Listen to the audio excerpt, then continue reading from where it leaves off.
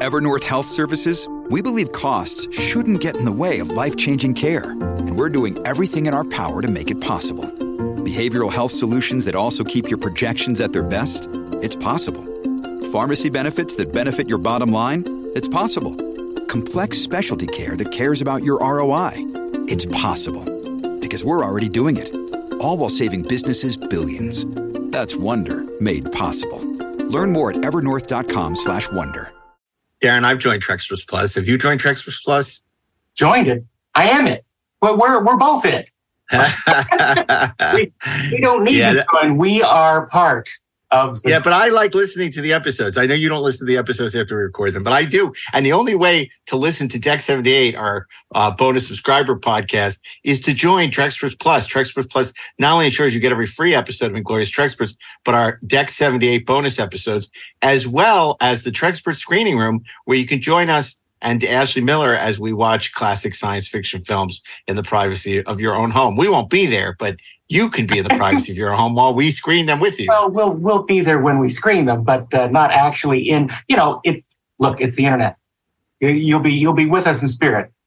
Well, it depends what you're serving. If you have some good chicken nachos, I might come by and watch with you. But anyway, this is the Trexperts Plus, where you get to subscribe and have access to all this great Trek goodness. So hopefully we can count on your support at TrexpertsPlus.com. And keep in mind, when you're listening to Deck 78, that is on the Inglorious Trexperts Spotify feed.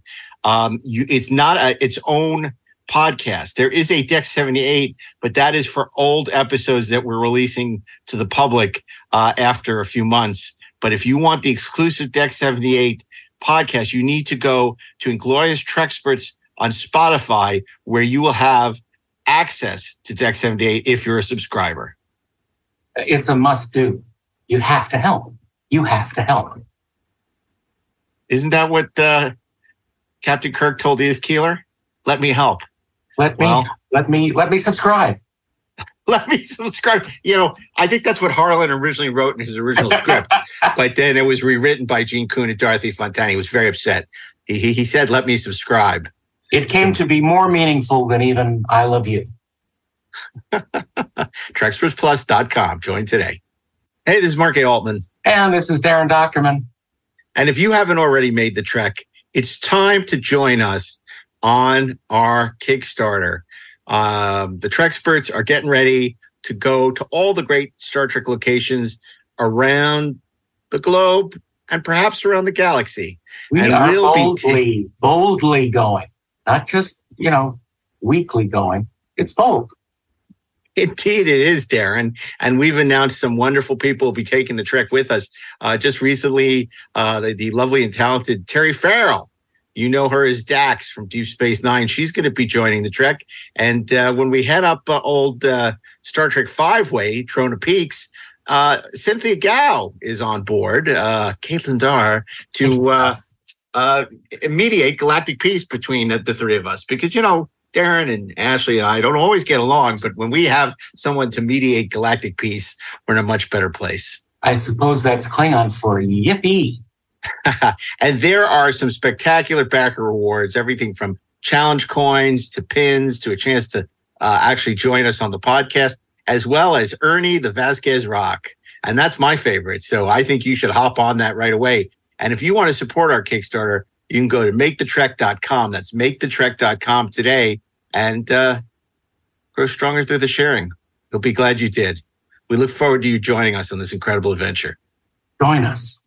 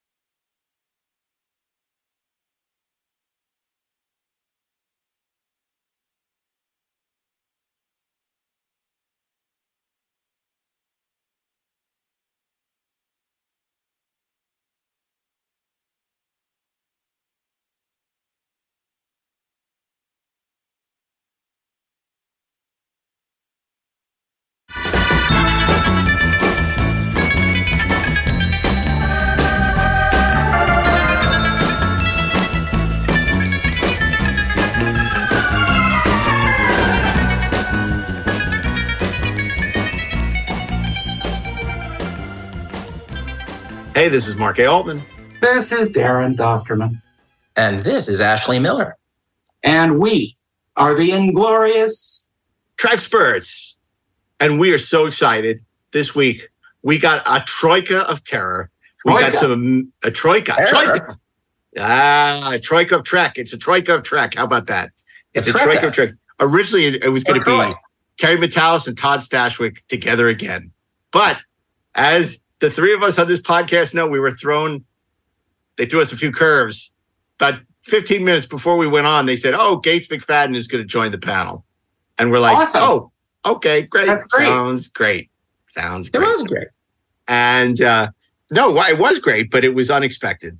So anyway, we did this terrific panel at GALAXYCON Raleigh with Gates McFADDEN, Terry MATALAS, and Todd Stashwick. Now, the other curveball, of course, is this was the first week of the SAG strike. So SAG, unlike the Writers Guild, has very stringent rules about talking about projects you worked on.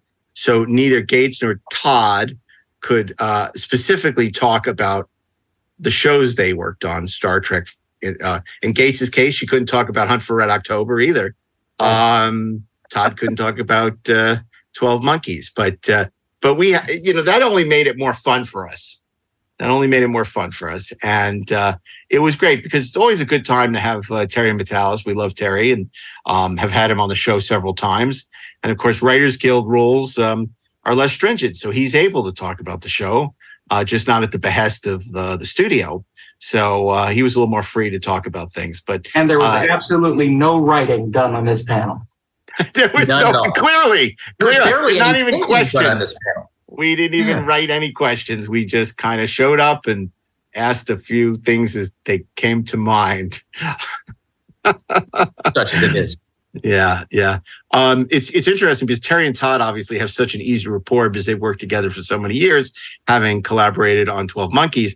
But obviously Gates is very fond of them both.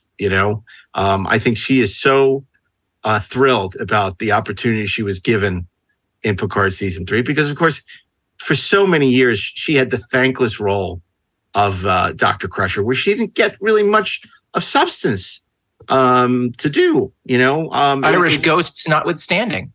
Well, exactly. When she was given something, it was Turner the Screw with Irish ghosts. And it was an Irish Spring commercial.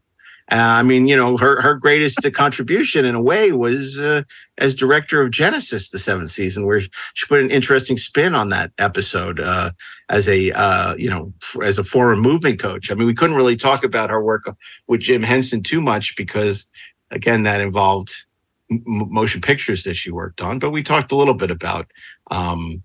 We talked a little bit about everything, basically. We talked a little. It was like a little bit of what do they call them at the Chinese restaurant? The poo-poo platter. Get a little shrimp toast. Yeah. Get a little noodles. You get a little. It's like a sampler plate or an appetizer tray. No poo-poo panel. Okay. Well, but and you've done panels with her before for Otoy and stuff, and she's lovely. And of course she has her own podcast. She was a welcome addition to our. Yeah. She was. And, one of the things was, I have to say, Raleigh was a lovely place. Hot as fuck, but it was really delightful. And I have these GalaxyCons, we were just having the best time. They treat us so well. Mike Broder puts on these amazing shows, but this, as good as Columbus was, as good as Richmond was, I think this was even better. 4 days, fantastic guests, a great deal in his room. Stuffed to the gills with people. It's unbelievable. The turnout was just extraordinary. And, we didn't really even know about these shows until in the last year. And they're as big as, stuff on the coasts. Yeah, sure. In fact, they felt like, just in terms of body per square foot, every bit as big as Comic-Con. Yeah. It's obviously not the same traffic, but just it was the intensity of it and the energy of it was certainly there. And there were something like 50,000 people a day. But the Star Trek actors were so busy the whole time. And that wasn't anything compared to the anime actors and some of the other people. It's so funny. I went up to, I was talking to Joel McHale in the green room, who I know a little bit. And I said, I said, oh, yeah, I got to tell you, we really are enjoying Animal Control. And he says, why do you sound so surprised? I'm in it. And I'm like, okay, yeah. But it's good. It caught us by surprise. We didn't think it would be as entertaining as this. And they had a line in it, which was just great. He talks about having taken Spanish at a community college when he was going to school, which was just great. This great little subtle community reference. He said, yeah, we had 5 different lines, but that was the one we went with. But, we ran into a bunch of old friends. We saw Bill Shatner. It was great to see Bill. Got the old fist bump from Bill. And hi to Richard Dreyfuss again. Yeah. And hi to... Tell them about that, Darren, because, of course, you worked with him on What About Bob? I worked with him on 2 movies. I worked with him on What About Bob and the remake of Poseidon. Oh. I didn't get to see him much on Poseidon, but I definitely saw him a bunch on What About Bob, and he was, stress-filled days with him dealing with Bill Murray and poor Frank Oz trying to manage the whole circus. But last year I saw him. I got I designed the What About Bob book, Baby Steps, for the movie, and I brought him a copy to sign that he had signed 30 years ago. And so I invoked the reinscription clause. The little-known, seldom-used reinscription clause. But he was very sweet. He talked like he remembered, and that's fine enough for me. And I did the Richard Dreyfuss laugh for him again, and he enjoyed it. And he said, someone put up on YouTube a string of all my laughs, and it's hilarious. So he was in very good spirits, and he was again this past show, and it's always nice to see him. Now, I've never met the man, but I will say this much, that between Jaws and the Poseidon Adventure, never get on a boat with Richard Dreyfuss. Yeah, that's a given. Well, I have to say, as much as people are probably anxious to hear about Gates, Terry, and Todd, our conversation, they're probably equally anxious to know where we ate in Raleigh, North Carolina, because, of course, the staple of the Trexperts is when we go on our Inglorious Live tour, we always make sure to seek out the best in culinary opportunities, and Raleigh was no exception. I have to say, the food was. But this may be a good way to string them along to listen to the panel, and then come back where we talk about our culinary exploits. You mean you don't want to tell them where we ate until we want to after. give them a teaser. We want to tease them. We want to give them a taste. A taste of Raleigh. A taste of Raleigh. Okay. Well, then, without any further ado, let's jump back to our panel at GalaxyCon Raleigh with Gates McFadden, Todd Stashwick, and Terry MATALAS. Come with us now, if you dare. Listen in, won't you? But we are delighted to welcome some really great people here to talk today. And you all know that right now, we're dealing with a SAG strike and a WGA strike. So there are some limitations, but we've turned it into a plus. I think we can have a lot of fun, even with the things we can't talk about. So without any further ado, I want to welcome the showrunner of Star Trek Picard Season 3, as well as the creator and showrunner of 12 Monkeys, the great Terry MATALAS.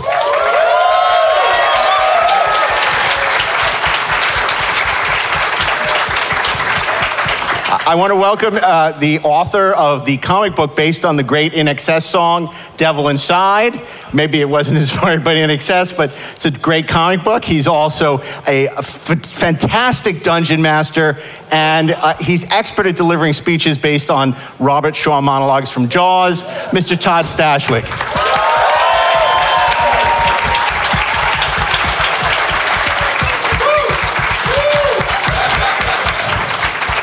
And last but not least, an extremely talented choreographer.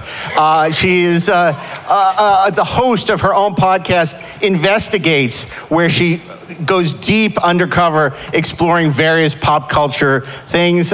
She's the president of the Brian Volk Weiss fan club, and we're delighted to welcome Gates McFadden.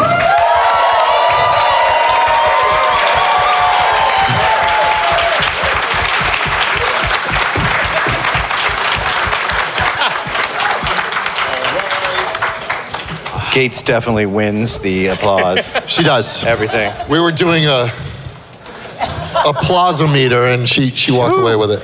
Well, I want to ask you, starting with you, Gates, especially after that entrance, what prompted, obviously you were a very successful choreographer. I was? You were doing, we can't mention the movies that you were doing and stuff, but, and then you decided to make the transition to acting. What sort of precipitated that for you? Well, it actually wasn't that way. I I had got into professionally acting. I was always acting, and I did a lot of nonprofit and avant-garde and weird shit.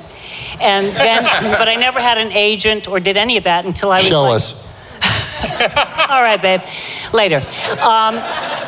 But I got into it, and then I had been teaching at universities and theater departments and directing. I directed a lot of stuff. And then I suddenly started acting, and I loved it. It was like, oh, yes, I'm actually getting paid to do this. I love it. But Jim Henson he knew that he had seen me do a play called Cloud 9. And I didn't know he had seen it. So I had all of these things that he was looking for. I was supposed to act in this unknown, unspeakable film. And he also wanted a choreographer, and he also wanted someone to work with the puppeteers and be director of puppet movement. But I wanted to act, and I had just had an incredible screen test with Robert De Niro for Big, with Penny Marshall directing. And I also was in a play in New York, and I had just started filming something on TV. I was like top of the world, and I had a skiing accident and almost died.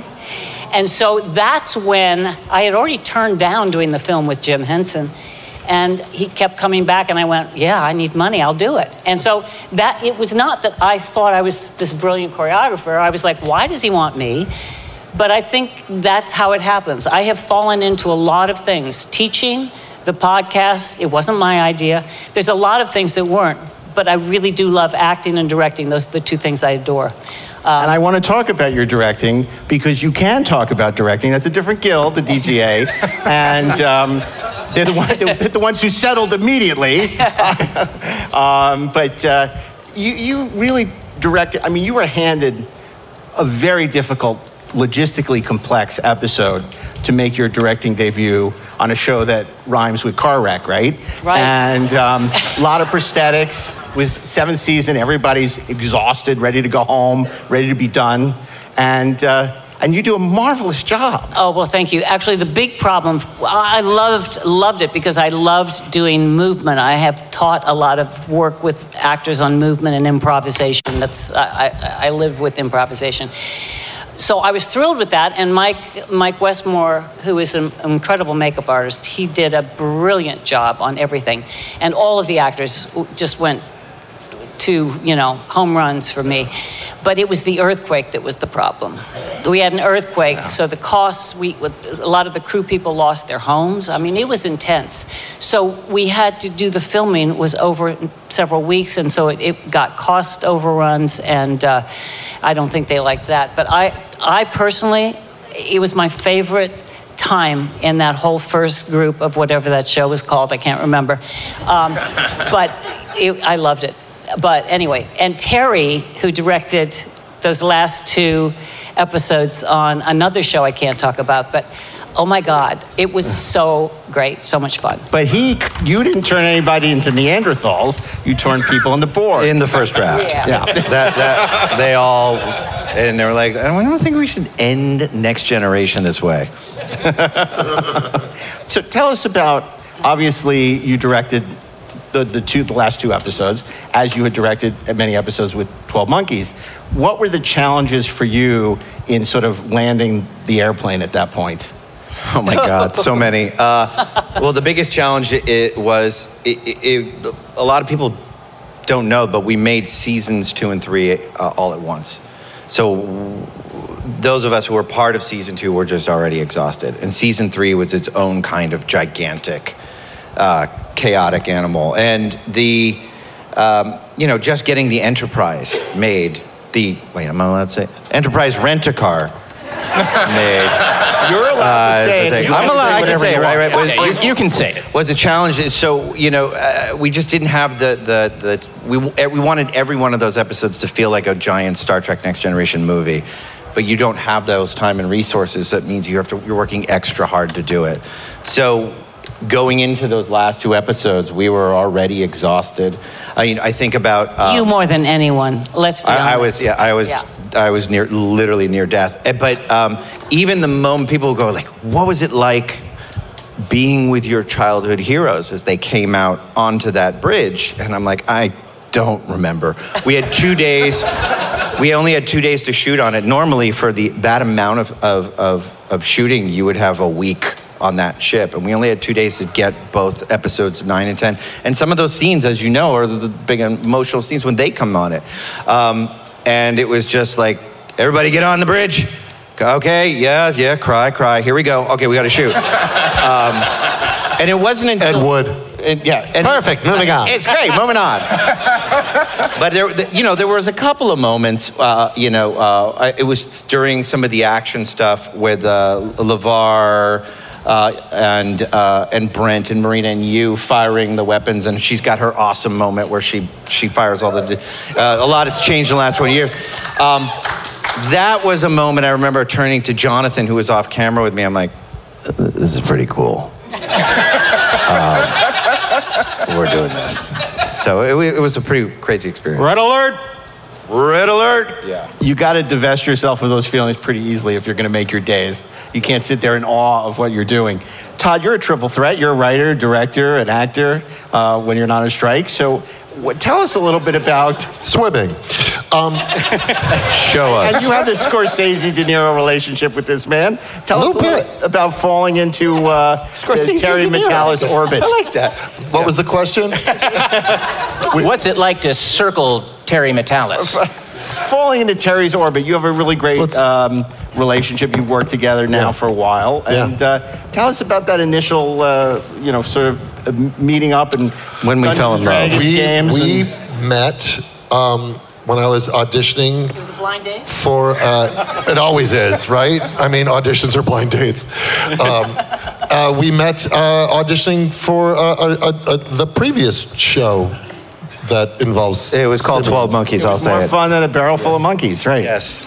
And it was an interesting audition because on the page, the character was like this tough Marine, and I was in the audition room, and I was looking around, and there was just like Ed Harris looking guys, and I'm like, there's no way I'm gonna out tough these guys, but I will out weird them. And so as I kind of dug into the character, I was like, here's a guy who's got 200 people that can follow him. He doesn't need to be tough. He needs to be charismatic. So he's got to be more like a cult leader and a used car salesman, and less because I'm 6'2" with the voice of a garbage truck. I'm threatening. I'm threatening, and so I just kind of went in there with a bit of a wink and a smile, and then let the tough part just sort of speak for itself. And then immediately I walked in, and Terry had brought up another show that I had been on. What was the name of it? The Riches. That's the one. And so it was, we immediately connected in the room, and I did my thing, and then I think I came back one more time. There was a callback for that for whatever reason. But that was the beginning. I wasn't convinced. I wasn't convinced. I had to do an up and a ballad, and so I came back. And then I shot a few episodes in season 1, and then at the end of season 1, I remember him coming to me and saying, "We have all these ideas for season 2," and then he put a ring on it and made me a guest star to a series regular, and that was kind of the beginning. And we speak the same nerd, we geek speak, and so we have a lot of shorthand in the room and on set. When he's directing, he could just walk up and go, "Just Venkman this one." I'm like, got it. I know exactly what he wants. He's like, "Oh, this is a little Indiana Jones in this." But got it. And so we've always had a shorthand, and we've always had a passion for the same nerdosphere, I would think. And so, yeah. Speaking of the nerdosphere, I'm wondering about that tattoo on your arm there. Pick one. That is in, I believe the font is Arabesh, Yes. which is a Star Wars font. It is. I can name Star Wars, no one else can. Yeah. Tune in later for the font What panel. does it say? Well, it's one of my favorite lines from my favorite scoundrel, and it says, I don't know, I can imagine quite a bit. You'll get it.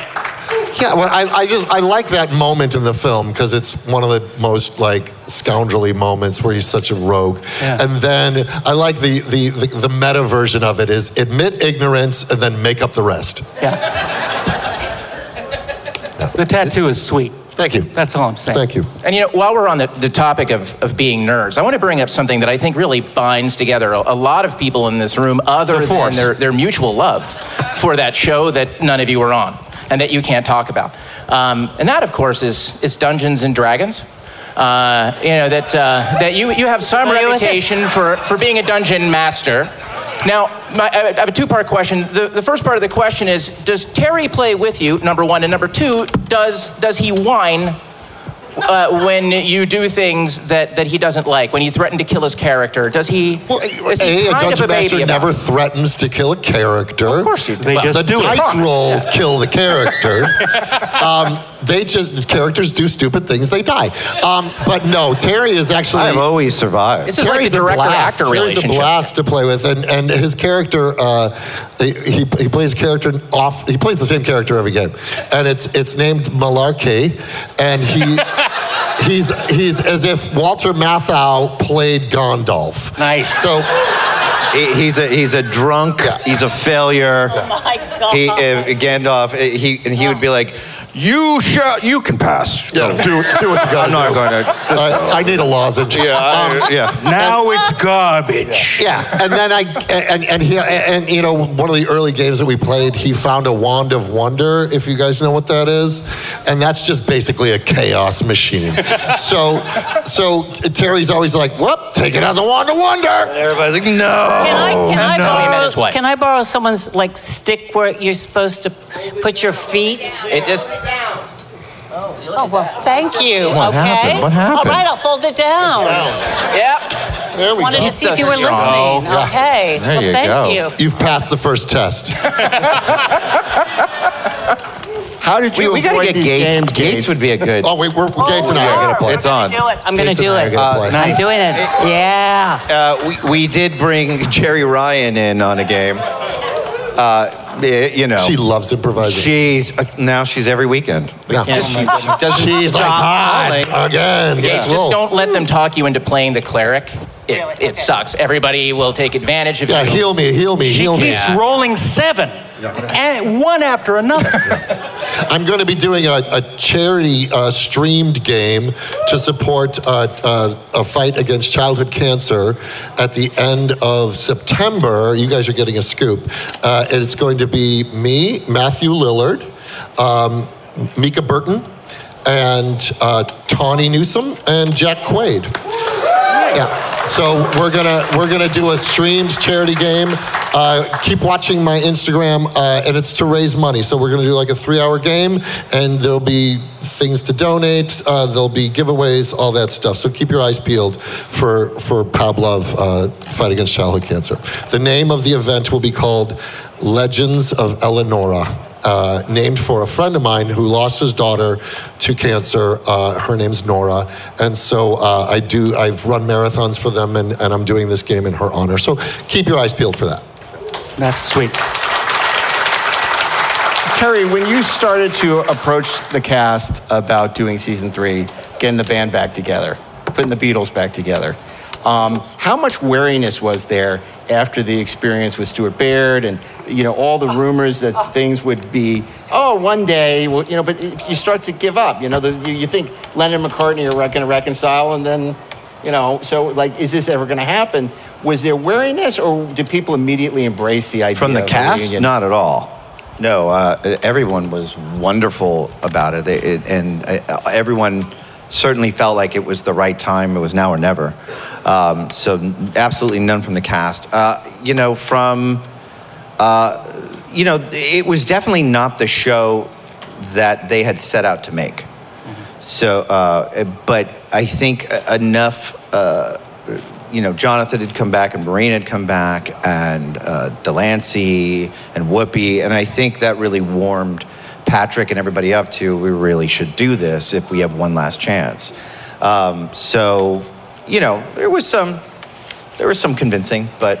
Do you feel it helped that you were part of the family in a sense, that you had worked for Brandon all those years and worked on Voyager and knew a lot of, or was it more like you would show run a hit show and everybody trusted you? There's imposter syndrome, even, again, like I said, on the day, you can be directing the next gen cast on the Enterprise and still be like, oh God, they're gonna figure out I'm a fraud. But that's just the artist in all of us. But yeah, look, I was a production assistant on Voyager. It's how I met Jerry in her first year. It's why we remained friends.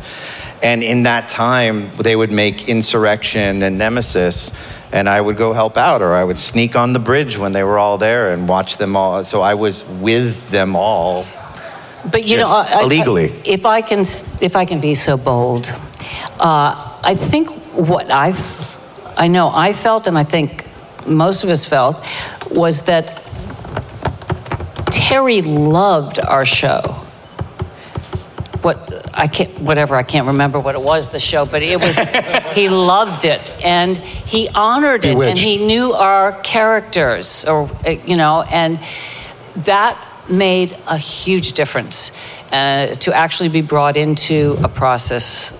I don't know, I have to be careful talking here, but anyway, it was the fact that you had a very particular love of something, and it really, we could feel that made a huge difference. It was not like, I'm gonna do something for me, and it was completely different. It was like, this is a chance, this is a dream come true, and I felt that. It's love, it was great. Thank you. The most important thing for me was they have been living with their characters and speaking with all of you at conventions for years. So it was important that they had authorship in their storylines as well. So we would sit down. Well, that show was your North Star. I want to ask Gates and Todd, when you were first thinking about getting into the business, what are some of the influences you had? Movies you love, television, the kind of stuff you grew up, whether it be musicals or westerns, or what were the films and the books and the plays that inspired you? Oh, wow. Go ahead. I just loved pretty much everything cinematic. I used to stay up as a kid and watch until 2 a.m, sneak into the room when I was supposed to be asleep and watch every movie that was available. I was also from Fred Astaire to Henry, all the great Grapes of Wrath. High Noon was a huge movie for me. I loved Orson Welles' movies. In fact, Howland Chamberlain, who was in one of the movies that Orson Welles directed, was an actor when I was a student at Brandeis, Howland Chamberlain, and he had been blacklisted in the McCarthy era. Anyway, and I also was a huge fan of Buster Keaton, especially, I have to say. And of course, I love the Marx Brothers, but my father looked sort of like Buster Keaton, and I had done all sorts of acrobatics and stuff, and I was just like mad for him. And then this is going to be a long story, but no, it isn't. I went to France later to study theater after university, and they loved silent movies. Keaton was on everywhere. All of the people were there, and I got to really see films I'd never been able to see in the States. And I also got into old European film. And it was, to me, fabulous. So I think I just was, being in France, they honor cinema very, very deeply. And I loved I'm very avant-garde too. I'm like weird. I think, yeah, it's true. So it was fantastic. Those were my I got to imagine when you were becoming a choreographer, it wasn't just the Astaire and Rogers, but Buster Keaton. A lot of these great silent stars who the choreography was extraordinary. I mean, Yeah. it's still extraordinary. It's But- more extraordinary than ever. Yeah, I mean, but I don't really think of myself as a choreographer. I think of myself more as a director and an actor who really uses movement a lot. It's really about that. Even directing on the stage, it's the movement more than, hey, this is a little dance step. Of course, I have used it in certain things, like tap and stuff. Anyway, go ahead. What about you, Todd? I just wanted to be a Ghostbuster. I mean, half kidding, not kidding at all. No, I wanted to be Han Solo, Tom Hanks, and Bill Murray. Like, not even in that order. Just that's like, and I look at whenever I look at my work because I'm just a thief. I'll be watching something. I'm like, yep, stole that from Bill Murray. Yep, I'm just doing Hanks there. Yep, there's Han Solo, and I just keep ping-ponging between all three. He's nodding because he knows. That's it. I mean, I'm one of you. Like, I was a Star Wars kid. My first action figures were Kirk, Spock, and McCoy in '74. I've been pretending to be a Starfleet captain since I was 6. And I was a D&D player in '79, role-playing and fantasy and Tolkien and all of that. So it's all just kind of a continued extension with a better paycheck than I had when I was 6. No, I'm just chasing Bill Murray. That's all I'm doing. I'm just chasing Bill Murray. Did you ever have the Micronauts toys? Oh, you kidding me? Baron Karza? All right. There we are. Supreme Commander? Yeah. Come on. Yeah. Time Traveler. Pharoid? Yeah. Yes. In Okay. answer to your question. All right, good. I had But Terry Micronauts. has everyone beat because you have a DeLorean, don't you? Yeah, he wins. He does. He wins all of it. No, that's not true. I have 2. The writers are on Maybe 3. strike, ladies and gentlemen. There might be a third one coming too. Yes, that's true. So, Terry, I have to ask you, as a writer, when you sat down to begin the process of breaking this insane 10-episode arc, with all of the expectations that came with it, not just from the fans and yourself and from Paramount, but from the actors who may or may not have been a part of this show that they can't talk about or acknowledge. When you sat down to put that together, obviously you couldn't do karaoke of the 7th season of Star Trek: The Next Generation, right? You had to advance these characters, you had to find them in a place, and then somehow in the course of the story, draw a line for the audience that helped us understand how they got there while weaving them all together. Other than needing to drink a lot when you sat down to begin this process, I mean, how did you get your head around PTSD it? just from Did I give hearing you anxiety? So is the question how? How the hell did you survive it? Oh God. It was the idea that maybe you could have your dream come true if you could just get through this. You know, I really never felt like Nemesis was the end for them. And I wanted one more. It almost was. I know. And it just felt, regardless of how you feel about that film, it just didn't feel like a conclusion to it, a proper send-off. When we're doing all the things that you said, it was, you have to kind of shut it all down and ask yourself, what do you want to see? And with a room of brilliant and talented writers and that to check you on that and they're all together with you on that. And you don't really have time to, I mean, you do second guess at 3 o'clock and 4 o'clock in the morning, but Because you read Twitter too much. well, Yeah, for sure. not then, not anymore either. But you just have to get forward, else it's not going to get done. You know, we didn't have enough time. I also want to blow smoke, and what Terry has is impeccable taste. He knows when he sees it, and he may not know why, but he'll know that's the shot, that's the instinct. He has really great instincts for delighting people, and I'm going to do it. Here goes. Steven Spielberg. No, stop it. Stop. I'm doing You it. delight Steven So Spielberg. I'm doing this. Stop. So Oh, God. this is my TED Talk about Terry McAllis. No, what Steven Spielberg did was he grew up watching the serials, and then he turned that into Raiders of the Lost Ark. And Terry grew up watching this stuff and was able to go, these are the things that meant something to me, so if I reflect those things back to an audience, maybe they will mean something to them. And I just think he has incredible instincts and taste. And he cast us, so he has an amazing taste. Thank you. Thank you. Terry, I got to ask you, because I can't ask them about the victory lap. We haven't talked about this publicly. We've only talked before the show was finished. Doing all those for your consideration events, pre-WGA strike, and getting the victory lap with everyone, and how it was embraced by so many people, and the response has been so overwhelmingly positive.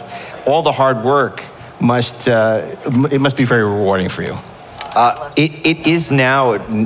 It all the way through airing, though, I was holding on because I didn't want the Enterprise secret to get out, even though many people saw it coming. I kind of had white knuckles all the way through all of it. I had to wait a year. Yeah. I had to wait a year. Yeah. I couldn't talk about it for a year. That he was even in it. But you had wrapped so much earlier than when it aired. We wrapped almost an entire year before it aired. But we had a lot of posts, but it was very hard to do. But now it is lovely. Now speaking with everybody here who comes up to the table, and I've got to meet some famous fans that I was like, you watched the thing I made, So that is an extraordinary thing, and just even the fact that the soundtrack now, we just found out we're going to do a second volume because it was sold so well, and so that feels really good because we worked really hard on that. So it's been wonderful. I think about the best part, and I said this in Seattle, was that these are my friends now. Gates and I, we hang out. That's the coolest thing ever. To do that with Gates, you know what I mean? And so that's where it's the most special for me. It's so funny on the Ben Stiller show. You remember that old thing? I'm friends with Scotty, and Ben Stiller was palling around with Jimmy Doohan. It's hysterical. It's like now you're living it. Yeah, they're my weird extended family that I see every Thanksgiving every other week. And I make jam he gives me the fruit from all of his trees. Nice. Yeah. Well, so that's pretty cool. It's a cyclical relationship. It is. It totally is. I pluck the kumquats. I hand Gate the kumquats. And after a bit of time, it comes back as jam. We are all connected in the circle of life. Well, clearly, if the strike goes on too long, there's an unscripted series and all this. So, Kumquat Jam. Yeah. That's right. So what about you, Terry? Obviously, Star Trek was a big influence, but what are some of the other things that were sort of seminal in your evolution as an artist? Oh, boy. Anything to do with DeLoreans at all? Yes. The Back to the Future trilogy was very important to me. Christopher Lloyd is here, guys. Yeah. Who was in our show, our previous show, 12 Monkeys. But, look, all of Amblin, Spielberg, I'm not going to say anything that's probably everybody else. Lucas, Star Wars. But then, I did watch a lot of television. I grew up with Cheers and Family Ties and following those serialized threads on things. So there's so many, anime, Robotech was one, things like that, The 1986 Transformers, the movie, where Optimus Prime is dead. I like Gates' Orson Welles stories better than your Orson. Well, Orson Welles, it's his final film. Yes. Hey, I also had my job when I was in Paris. I was so poor, and I was busking on the streets, and I had this job as a hostess interpreter that I actually lied to get the job. I memorized the text in French so that he thought I spoke better French. But guess who used to shop there? Orson Welles. Oh my God. Yeah. So, I know Orson. I did know Orson. And John Frankenheimer would shop there in Princess Grace. But, it's just riff-raff. And, I'm just saying, I'm not trying to pull rank or anything. You drop this. Yeah. Jim Henson, Gene Roddenberry, Orson Welles. Who else? John Frankenheimer. Right. Yeah. When's the book? When's the book, Gates? The book, yeah, right. Yeah, write the book. We know a remote farm in If you write it, I'll autograph it. I'll autograph it if you guys write it. Todd, favorite Styx album? Favorite Styx album, Grand Illusion. Okay. With Cornerstone being a close second, because it's got Boat on a River, but Grand Illusion, and it's got Come Sail Away, which is just, when I was a kid, listening to Grand Illusion, playing Dungeons and Dragons, and then they got to the part where it's an Ocean Voyage song, which is already cool, and then they get to the end when they go, we thought that they were angels, but much to my surprise, they climbed aboard their starship and headed for the skies. Yeah. Hey, let's do a duet from the group you just turned me on to. Well, we'll do some Heelung. We're gonna do some Heelung for you, okay?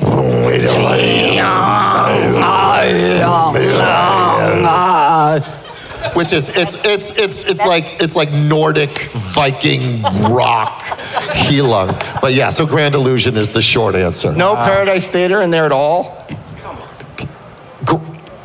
Grand Illusion. It's got, because it's all that like early stuff, all that like, and then we're not going to go to Paradise Theater. That's when it gets a little drippy and it gets a little like precious. But Grand Illusion, they're still progging out.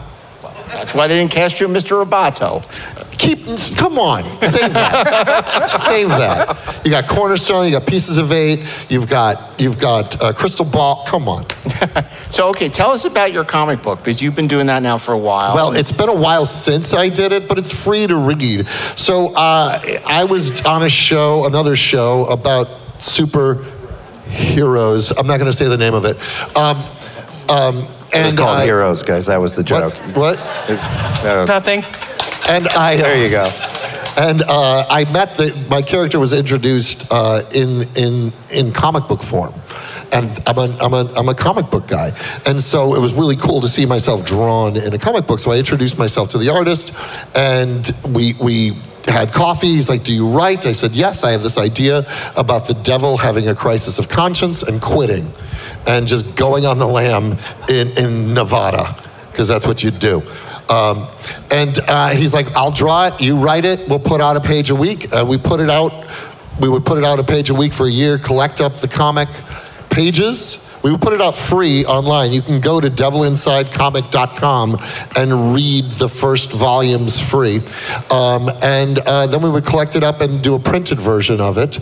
And then Universal optioned us, and we pitched it as a TV series for a little bit. That didn't go. Then they bought a Sci-Fi Channel. It rolled into a science fiction script that they bought that I wrote for a year and a half. And they didn't buy that, but they picked up a little show that he ran that I ended up getting cast on. So everybody wins. Wow. Everybody wins. Nice. But yeah, so it was just a labor of love that kind of became a key to a lock. So make things, people. You never know where it's going to go. That's true. Yeah. Do it. Yeah. And Gates, you've been doing now the podcast with Investigates, which you sort of launched concurrent with Center Seat. Terry is on it, by the way. Everyone's on it. You have a good... No, not everyone. Not everyone. That was before you gave me the kumquats. There were some I just thought. But now it's post-kumquat. That's true. Now I could. I'm going to do if I do another one, you're going to be it. What do you mean if? You all heard. What was the question? You all heard. Tell us You're a a little bit witness. about what most surprised you when you were doing the podcast. Obviously, it's a different muscle. It's like radio. You don't have to worry about video and all that stuff. But what did you talked to an eclectic group of people? What was it like for you being on the other side of the mic, sort of interrogating people? Well, it was weird, actually. It wasn't an easy thing. I don't think I did it particularly well. It was a new skill. I was like, okay, I had said no twice. That's my way. I'm really ridiculous that way. I'll go, no, I don't want to do that. And then, no, I don't want to do that. Refusal of the call. I'd love to do it. I'd love to do it. It is. It's, the power of negative thinking, and then it turns positive. It's great. But I learned a tremendous amount. It wasn't like I was a journalist and like, I'm going to do an investigation. I'm not a journalist, and I wanted to. It was harder with people who I knew really well, actually, because I knew a lot of the funny stories already. I knew stuff, so it was like, what can we talk about? And I wanted them all to be different. But it was easier with people I didn't know as well, actually, because I find people fascinating. And it's easy to ask questions about it. The hardest part was the editing. I had to learn how to sound edit because I would do the edit and then I would send it off, and they would, they had better software, what can I tell you? And then they would just kind of make it, the resonance be better and everything. But it was really, it was really a learning experience for me. And so I hope people enjoy it. I hope that they learn about the different people. I was always blown away by how cool everybody was that I was talking to. How everyone had different stories. Was there a Rashomon element to it in the sense that you knew these stories in a lot of cases of people you worked with, and maybe they saw things differently than the way you remembered it? Yeah, except I didn't want to talk about... Should we be worried? Yeah, I'm a little unsettled by this as really? well. When you hear that sound in a feature film... No, I think I specifically did not want to talk about that show that we were all involved with. I wanted to talk about them and things that, or play games with them or do things that were different. I had no idea if that was going to be appealing, but in the end, I think hopefully it worked. Cool. Todd, no Traveler, just Dungeons & Dragons? You wanted to be a space captain and no... What's the question? No Traveler? Remember that we were back in the game Traveler? Yeah. I played D&D, Top Secret, Gamma World. Those were that was the Holy Trinity. And then maybe a little Boot Hill, but it was the thank you. Did you ever try to combine all 4 of them into one insane campaign? Of course. Not that I know anybody who did that. Of course, yeah.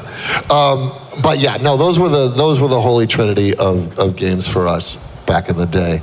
And now I do Vampire the Masquerade, and there's a game called Mazes that I love, and then mostly Dungeons & Dragons, though. Sweet. Sweet. That's nice. So, Terry, is it tough for you when you're playing his D&D game to give up control? No, it is not. No, not on a STASHWICK game. He's a remarkable dungeon master in that he takes on every role. He also has this incredible nerd lair that he built in his garage with a custom Dungeons and Dragons table made just for him with his signature on it. It's available to purchase at theweatherdragon.com. You can buy the STASHWICK. You can. He's got a dragon behind him that smokes. Gary. His name's Gary. Gary. So it's a wonderful experience to just sort of sit back and go along on the ride. I wanted to create the 80s basement of my dreams. Right.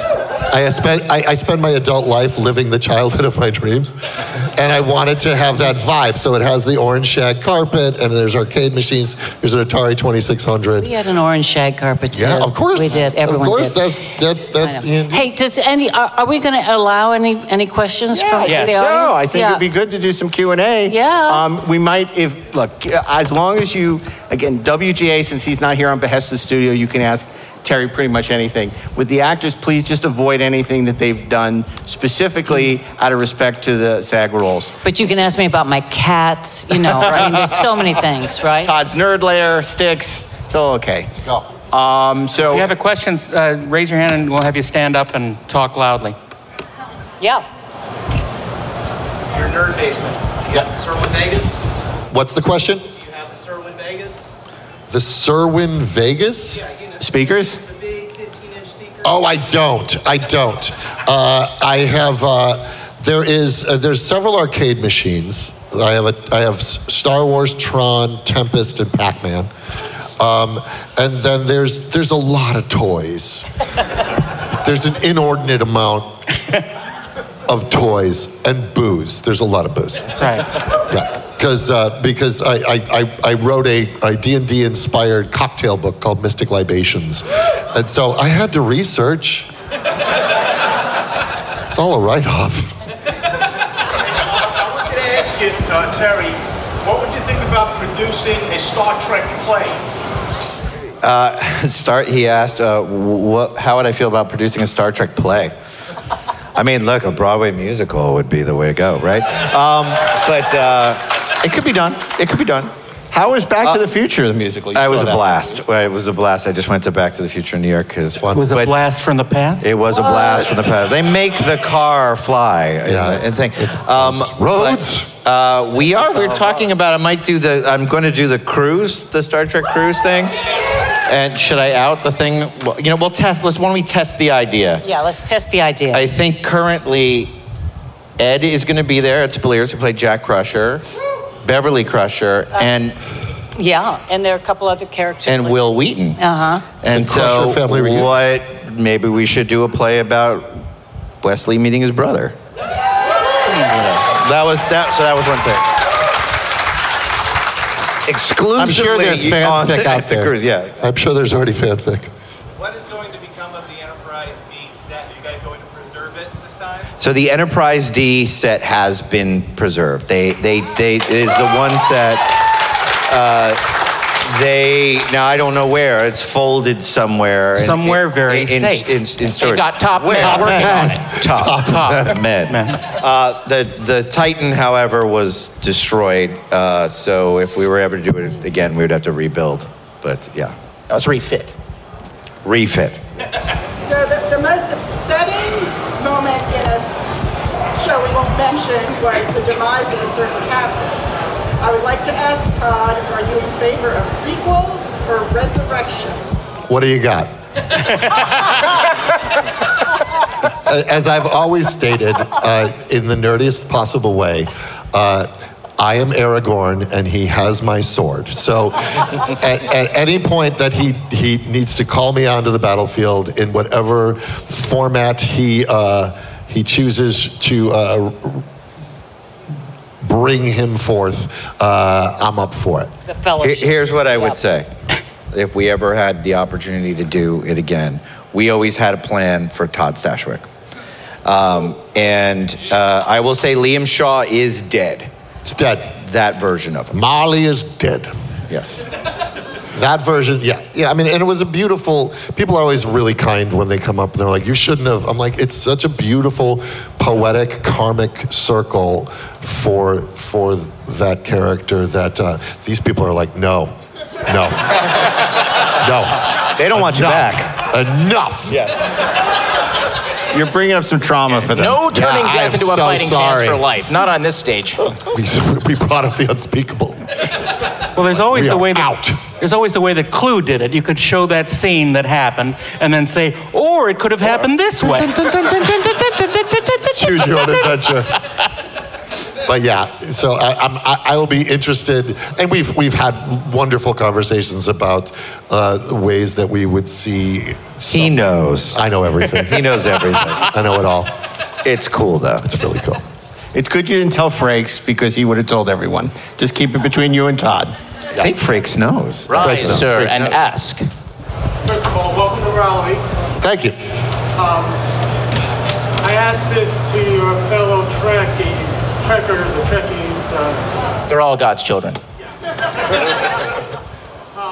have, what is your best fan interaction? What is Best your fan interaction? Oh. Besides this one. Right. For me, I have. It immediately comes to mind, and it's not one interaction. The most humbling interaction has come from veterans. Yeah, that was the in Seattle. Yes. Yeah, veterans have come to me and said that they felt seen with this character, and I credit the writers with creating that space for me to live in those moments where you saw that in this character, and when veterans have been. It's super humbling, so that's big for me. I think for me, there were two. The first one was when I did I thought the whole cast was invited, but I was the only one who showed up to do a one-person USO tour of Bosnia, and I was the first person in. And they had not even made the Celebrity Center, quote unquote, or anything. I mean, it was tough and freezing. And I wore 60 pounds. I didn't wear 80 pounds of stuff, but I had the vest and everything. And you know, when I went to this one place, so they'd fly me in the Black Hawk helicopter with 2 Apache escorts, which was pretty amazing, I have to say.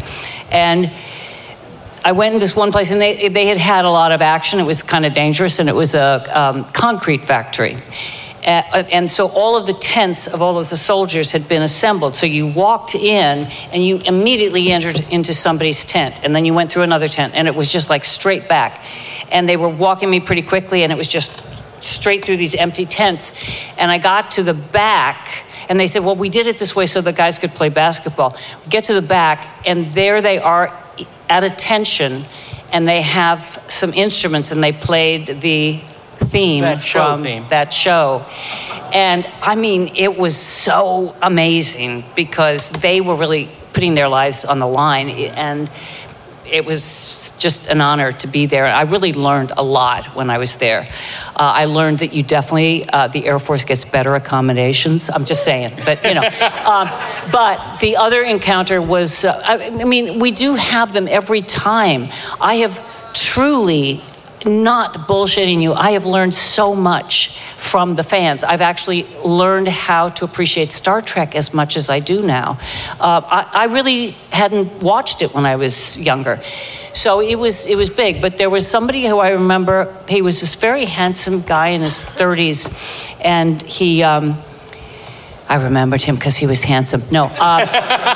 And he came up to me, and he was looking really strong, and he just suddenly burst into tears, and he was mortified. And I said, "What? Don't worry. What? You know?" And he said, "I can't believe I'm crying." Blah, blah, blah. And then he gets to, you know, my parents died in a car accident, and when I went to my first foster home, your face was on the television screen, and we always watched it every week, and it was really, you know, amazing. And I went, "Oh, that's wonderful." And he said, "And for the next 9 foster homes I lived in, you were my mother. You were my constant."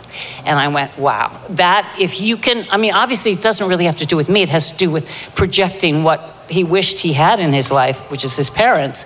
But I thought, wow, what an honor to be to be able to have a role model and to be part of something that is positive, that even when there's conflict, we collaborate for the greater good, that there's hope and it's optimistic and has humor.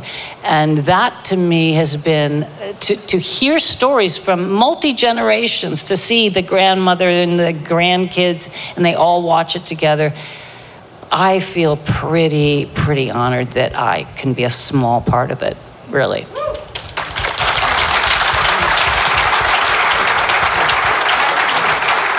And I'm sure you've heard more times than you can count people saying, I went into the sciences, I became a doctor, I went into medicine because of you, which is remarkable. Well, but again, it's not because of me, it's because of the whole thing that was created. And I get that, and that's why it's wonderful. It's really wonderful, and I meet so many cool people. Really, there's so many cool people I've met just yesterday and today. Really, really genuinely interesting folks. And then they come up to you and say, I became a dick because of you in Star Trek. I learned to say no because of you. Very powerful word, no.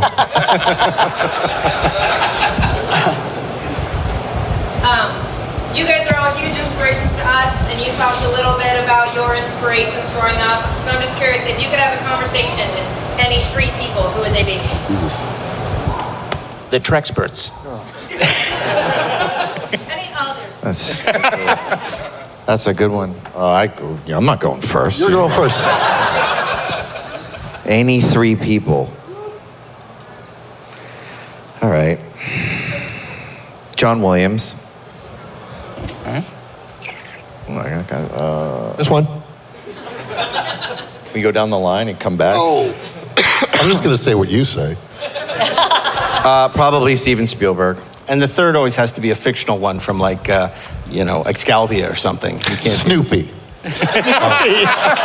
That would be incredible. Snoopy. Wow. No, I would definitely want to talk to Tolkien. I would love to, go have a pint in some pub with Tolkien and I mean, he was a language expert and invented a language and then invented a world to support that language. Like, I would just deep dive on him. I think I would love to chat with Neil Gaiman. Huge influence on me. And then they're all authors. And then, because I'm very, very well read. Charles Schultz. Charles Schultz. No, you're not kidding. And then I'm a huge fan of Chuck Palahniuk, who's an author as well. So it's funny because I'm in acting, and so I meet a lot of actors and their peers and stuff. And so the people that I'm like musicians, like Paul McCartney, like musicians and authors who do things that are just way outside of my realm of understanding. Those are the magic people for me. Those are the people that I would be like nervous to meet and would want to pick their brains of. But yeah, all the Beatles, peace and love. And Gates? Well, I think I'd start probably with Noah and his wife and ask them about the climate change and, get into it a little bit. Mary Magdalene, I've always been curious about her. Like, were you married to, or what, But, and then Dostoevsky has always been someone who I adore his writing. That would be just for a start, But, yeah, maybe Moliere, I could. You have to memorize the French first. But I think if I could go back, actually, the truth is, if I could talk to anybody right this minute who I would love to go out and have a drink with, would be Buster Keaton right now. But he wouldn't talk back. He'd be silent. No, so. he would. He had a fabulous voice. He talked. He kind of had this, I loved it. Yeah. Anyway, we're so grateful to Terry, Todd, and Gates for being here. We're grateful for you being here. Come visit them at their booths. And we'll see you tomorrow with Eric Gendronson. Well, that was a lot of fun. That was a fun panel. Yeah, it was a fun. It was a lot more fun than it should have been. I got to tell you, I'm still a little annoyed because I think Todd is totally wrong about Styx. Paradise Theater is so much better than he thinks the apex of Styx was Come Sail Away. I mean, come on, that's like saying Michael McDonald is like a rock god. It's no. Well, not to put too fine a point on it. And look, I love Styx as much as the next kid from the 80s. But your real geek cred requires you to be, if you're going to play D&D and all that other kind of crap, it's like, then you've got to have a favorite Rush album because that's really more geeky. It's like, in terms of the geekiness, Rush, Iron Maiden, and then Styx. But I don't know about Iron Maiden, but I agree with you. Rush is much cooler than Styx. It's Geddy Lee, man, that voice. That's crazy. And they're Canadian. God. Yeah. But yeah, it was so funny because Todd was sitting in front of me on the flight there, and he had the Styx shirt on, and I'm just like, something doesn't add up, man. I just don't get it. I don't get the Styx love, and I tried to get to the bottom of that, but just how could you not? I've been great concept albums. That old vinyl album where on the front it's the theater, beautiful, and then on the back it's 40 years later and it's all on the seat. I hate to bring this up, but don't argue with actors. Yeah, Never. That's true. Yeah, Never. Okay. I won't argue with actors. I like that Todd though. Yeah, I like that Todd. Guy. He was great. Guy. He's just very negative. No. He's the exact opposite of that. But what we said yes to was great places to eat. My gosh, yes. So look, obviously that night we went with Terry because we'd been talking about getting together, and we went to Sullivan's Steakhouse, which was really weird because we went in and it was very quiet and sedate and traditionally like you would expect a steakhouse to be, and had some wonderful steak. I think we had the filet, and Terry had the wagyu. Yeah, and why you? Why me? Why anyone? Yeah, and we were we had just great conversation, great fun. It was a wonderful night. The waitress who was terrific. What was her name? I don't remember, but she was terrific. Yeah, and we had exactly. We took good care of her, but we closed the place down, and And we did. Literally, the health department came in and just shut it all down. But then after the dinner's over, it's what, 10 o'clock, 11 o'clock. We step outside, and it's like the Wizard of Oz. It's like a maelstrom. All of a sudden, it's like all this music blasting. It's like being dropped into the middle of the Lost Boys. Yeah, or the Red Hour. There's like paramedics everywhere. People are running and screaming. Festival! I was looking for the lawgivers. I mean, it was insane. And I mean, I don't know what happened. This quiet little street suddenly became, a rave, like it was Burning Man or something. And we hurried down the block to get our Uber, but it was great because we also had some more traditional Southern meals because I think we started our first night there. We went to the Pit, which was anything but the Pits. It was awesome. It was awesome. We had traditional barbecue chicken, and I think you had they brought the hush puppies to the table. And what'd you have, Ashley? I had the brisket. It was quite delicious. Yeah, that was good. Collard greens, I think. Yeah, I think you did. Very, very Southern, very North Carolina, and we had that was good. But endless mason jars of beverage. Yes. Everybody was in mason jars. What was that all about? I don't know. A lot of masons, a lot of jars. But it being the South, I thought they would be in Dixon jars. But I guess that's just done. That's just against type. That was also, we had another great Southern meal. I actually didn't come with us, but we went to Beasley's, which was we also had. Oh, I had the Southern fried chicken there. So good. Yeah. And I had this. And I went to. Oh, go ahead. I'm sorry. Custard mac and cheese. And the only thing we were so full. Darren and I were so full. We couldn't order dessert, which was heartbreaking because they had a cinnamon bread pudding that I if so you had wanted. Eaten the dessert, it would have been heartbreaking. Oh my God, totally. I just could not. I could not imagine putting anything else in my stomach. But boy, I really wanted that cinnamon bread pudding. But we'd had the bread pudding the night before at Oro, which was the family style restaurant we went. Now that was pretty spectacular, wasn't it? Oro was amazing. And the weird part was that you could order things without even realizing that you were ordering it. You would just say it and it would magically appear at your table. Right. Which is how we ended up with the scallion noodles. But they were great. It was like everything was great. That was the best part of the meal. But they kept bringing us food. We thought we were done, and it was like, oh, here's the next thing you ordered. Here's the next thing you ordered. And it's like, I thought we were done. Oh, and then I thought we were dead. But it was happy and dead from overeating. It's so funny because we kept inviting Armin Sherman, and he kept wanting to come with us. Oh, and then something would. Poor Armin. I know. And he's like, I didn't get your message. And he was so bummed. It was like every time. He missed out on all the great meals. He's like, I got your message. I fell asleep and I got your message in the morning and I totally would have come. It's like first rule of acquisition, take a free dinner. Always take a free dinner.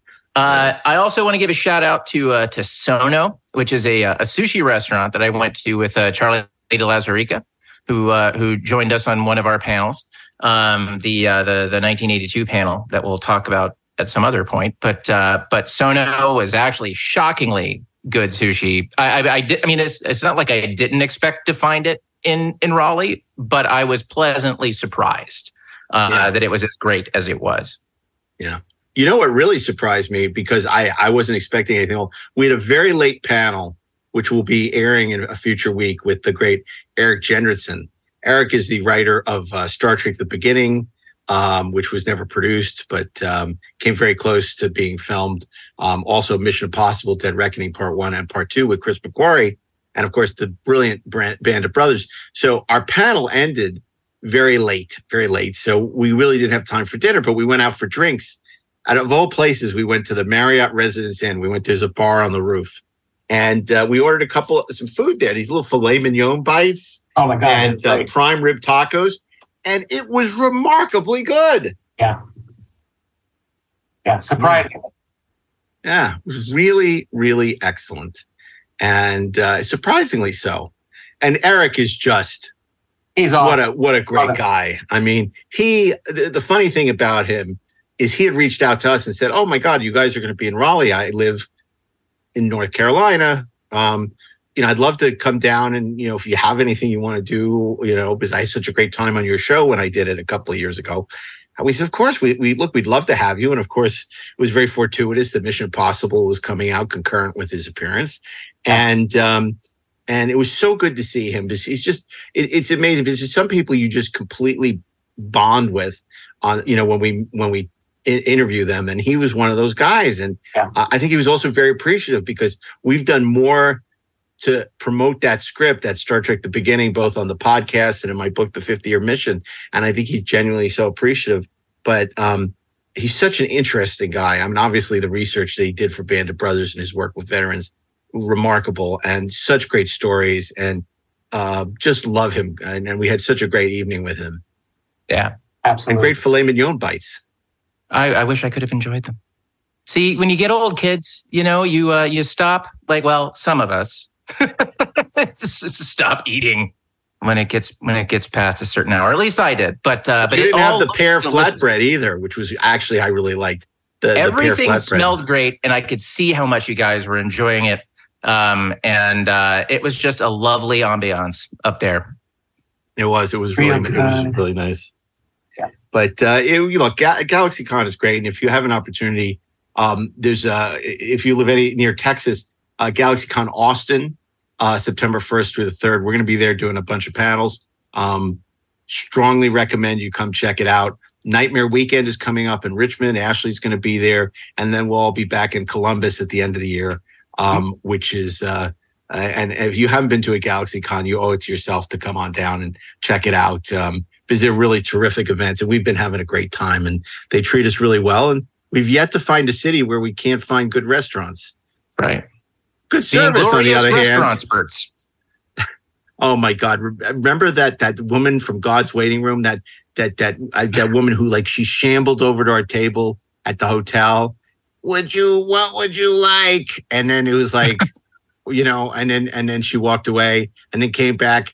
I forgot your order. Can you repeat it? And it was like, okay, yeah, sure. And then she left. And about 2 hours later, I think our food came. Yeah. No, you can't win them all. Well. She meant well. Oh, we didn't talk about the last night. Remember, we went with Sarah to that wonderful, what was it called? Gravy. Gravy, yeah. Yeah, the Italian restaurant. Yeah. Unfortunately really named, nice. but delicious. But great ambiance. That's a traditional Italian name for tomato sauce, is gravy. Is that right? I did not know that. I learned something on today's show. It's true. Huh. And by the way, kids, when Mark says Sarah, what he means is the voice of Ash Ketchum. Yeah, from Pokemon. We didn't just have Should I tell the story how we met her? I should tell the story. Totally. Okay, I'll tell the story because it's funny. Our listeners will appreciate this. So I was sitting next to her on the plane. Did not say one word to her. The first thing I do when I get on a plane is put on my headphones. I don't want to have anything to do with anybody. I don't want to look at anybody. I don't want to talk to anybody. I want to just. And so we're in the green room. I think it was Darren and I, right? Was it Darren and I or was it Ashley? Might have been Ashley first. Yeah. Okay, so we're in the green room, and she comes up to me. She says, "Hey, you're that asshole I sat next to on the plane." That's correct. At her, and she goes, "You were watching Lost. I was watching over your shoulder." And I laughed, and she said, and then so anyway, we started talking, and we had this great conversation. And she said, and I introduced her to Ashley and Darren, and she said, "What are you doing?" And I said, "We're going to go to dinner. You want to come with us?" So she came with us to dinner the last night, and she was just delightful. Yeah. That was the other thing, because every 10 minutes she was going to the bath. She made me get up to go to the bathroom. So I said, I really enjoyed our dinner because I never had to get up once to let you go to the bathroom. But yeah, it was, she was super nice. And obviously has a huge fan following for the Pokemon that she does. And just a delight. Including my children. Oh, cool. Awesome. So they must have been impressed. Yeah. So many interesting people, because, they call GalaxyCon a festival of fandom, right? And it's interesting because on one side you have the wrestlers that nobody other than the wrestling aficionados know. Then you have all these anime and voiceover actors that have this huge following, that, other than Ashley, we have no idea who they are. Then you have the Star Trek people that only the Star Trek people know, and no one else has any idea who they are. So it's just so interesting because there are all these little niches, but they're all enormous because the lines were crazy, just absolutely. And we were crazy. there in the middle of it. Watching it all. We were. But hey, we did have a good time meeting listeners and meeting people who had never listened to the podcast before, but saw us on the panels and became new listeners. So if you're out there listening to this, thank you for coming by and saying hello. Thank you for listening. Exactly. It was pretty great. Well, you make a really good point. We had, so many people that are fans of the podcast that came by to say hello, get autographed posters, to meet us and tell us how much they like the show. And of course, we're super grateful for that. We're glad that you are enjoying the Trexperts and that you came down to support us at the convention. And, we hope we'll get to see you again soon. And, that's always the nice part of these conventions is having the chance to engage with, our listeners and hear, what they like about the show, including our restaurant reviews, apparently very popular. So anyway, we want to thank Mike Broder and his whole team for making us feel so welcome in North Carolina. Of course, Mike is joining us on our Make the Trek, which is our fabulous Kickstarter, where the Inglorious Trexperts, joined by legendary Star Trek actors, writers, producers, visit locations from many of the Star Trek series and movies. We'll be sharing never-before-heard information about them, as well as the episodes and movies they inspired. So if you want to help us make the trek, please visit us at www.makethetrek.com, or you can go to Boldly Go on Kickstarter. And there's some fabulous backer rewards, including Ernie the Vasquez Rock. So you want to check that out and help us make our documentary a reality. I think Ernie the Vasquez Rock is his stage name. We have to find out what. Yeah, exactly. Well, the problem is there was another Manny the Vasquez Rock in the Union, so he couldn't use that name. So that's why there's so many Michael Douglases or something like that. Yes. Anyway, we're so grateful for you joining us and indulging us for another episode of Inglorious Trexperts. As always, you can follow us on social at Inglorious Trek and Inglorious Trexperts, and please do rate us 5 stars wherever you listen to podcasts. And of course, if you want our Trek adjacent podcast to have access to that, you want to go and subscribe on TrexpertsPlus.com. And the only way to listen to new episodes of Deck 78 is to go to the Inglorious Trexperts Spotify feed, where you'll have access to subscriber-only content, which is where you will find Deck 78. You won't find it under Deck 78. You'll only find it under Inglorious Trexperts subscriber-only episodes. So hopefully that helps you, because I know few listeners have had trouble finding Deck 78. So hopefully that clears that up for you. Anyway, guys, I think it's time to call it quits. What do you think? I think it's high time to just bury this and let it live on in eternity. Cast it into the waters and allow it to float away. Climb the steps of Mount Salea. Like a little baby monkey at the end of Conquest. We're going to go there. We're going to go to Occidental University, where they filmed the steps of Mount Salea at Occidental. Remember. I remember. Was that a Styx song? No, that was Renegade. Yeah. No, that wasn't Renegade. What was the Styx song about the Desperado? But that was the Eagles, Desperado. That was it. And then, it was Renegade, right? It was Renegade, right? Yeah. The Renegade who had it made to something for a something. Okay. I don't know. We'll ask Those Todd. The exact lyrics. Next time we interview Todd Stashwick, we'll ask him. All okay. Right. Anyway, on behalf of Ashley Edward Miller, Darren Doctor, myself, Mark A. Altman, keep on trekking ingloriously, of course, and we'll see you next Thursday.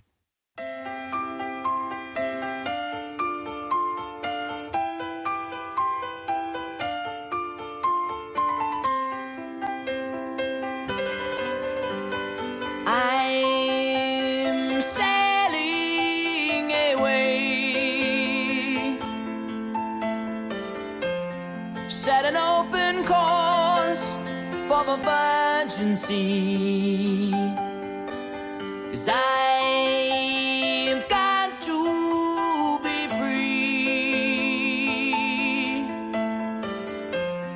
free to face a life that's ahead of me.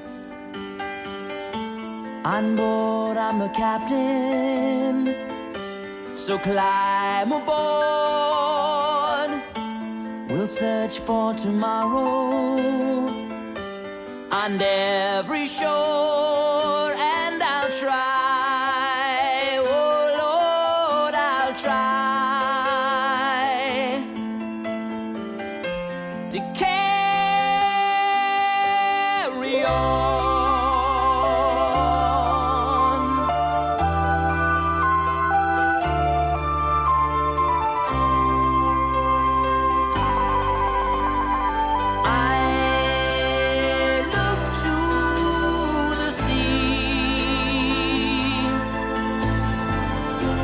Reflections in the waves spark my memory. Some happy, some sad. I think of childhood friends and the dreams we had. We lived happily forever, so the story goes. But somehow we missed out on the pot of gold. But we'll try.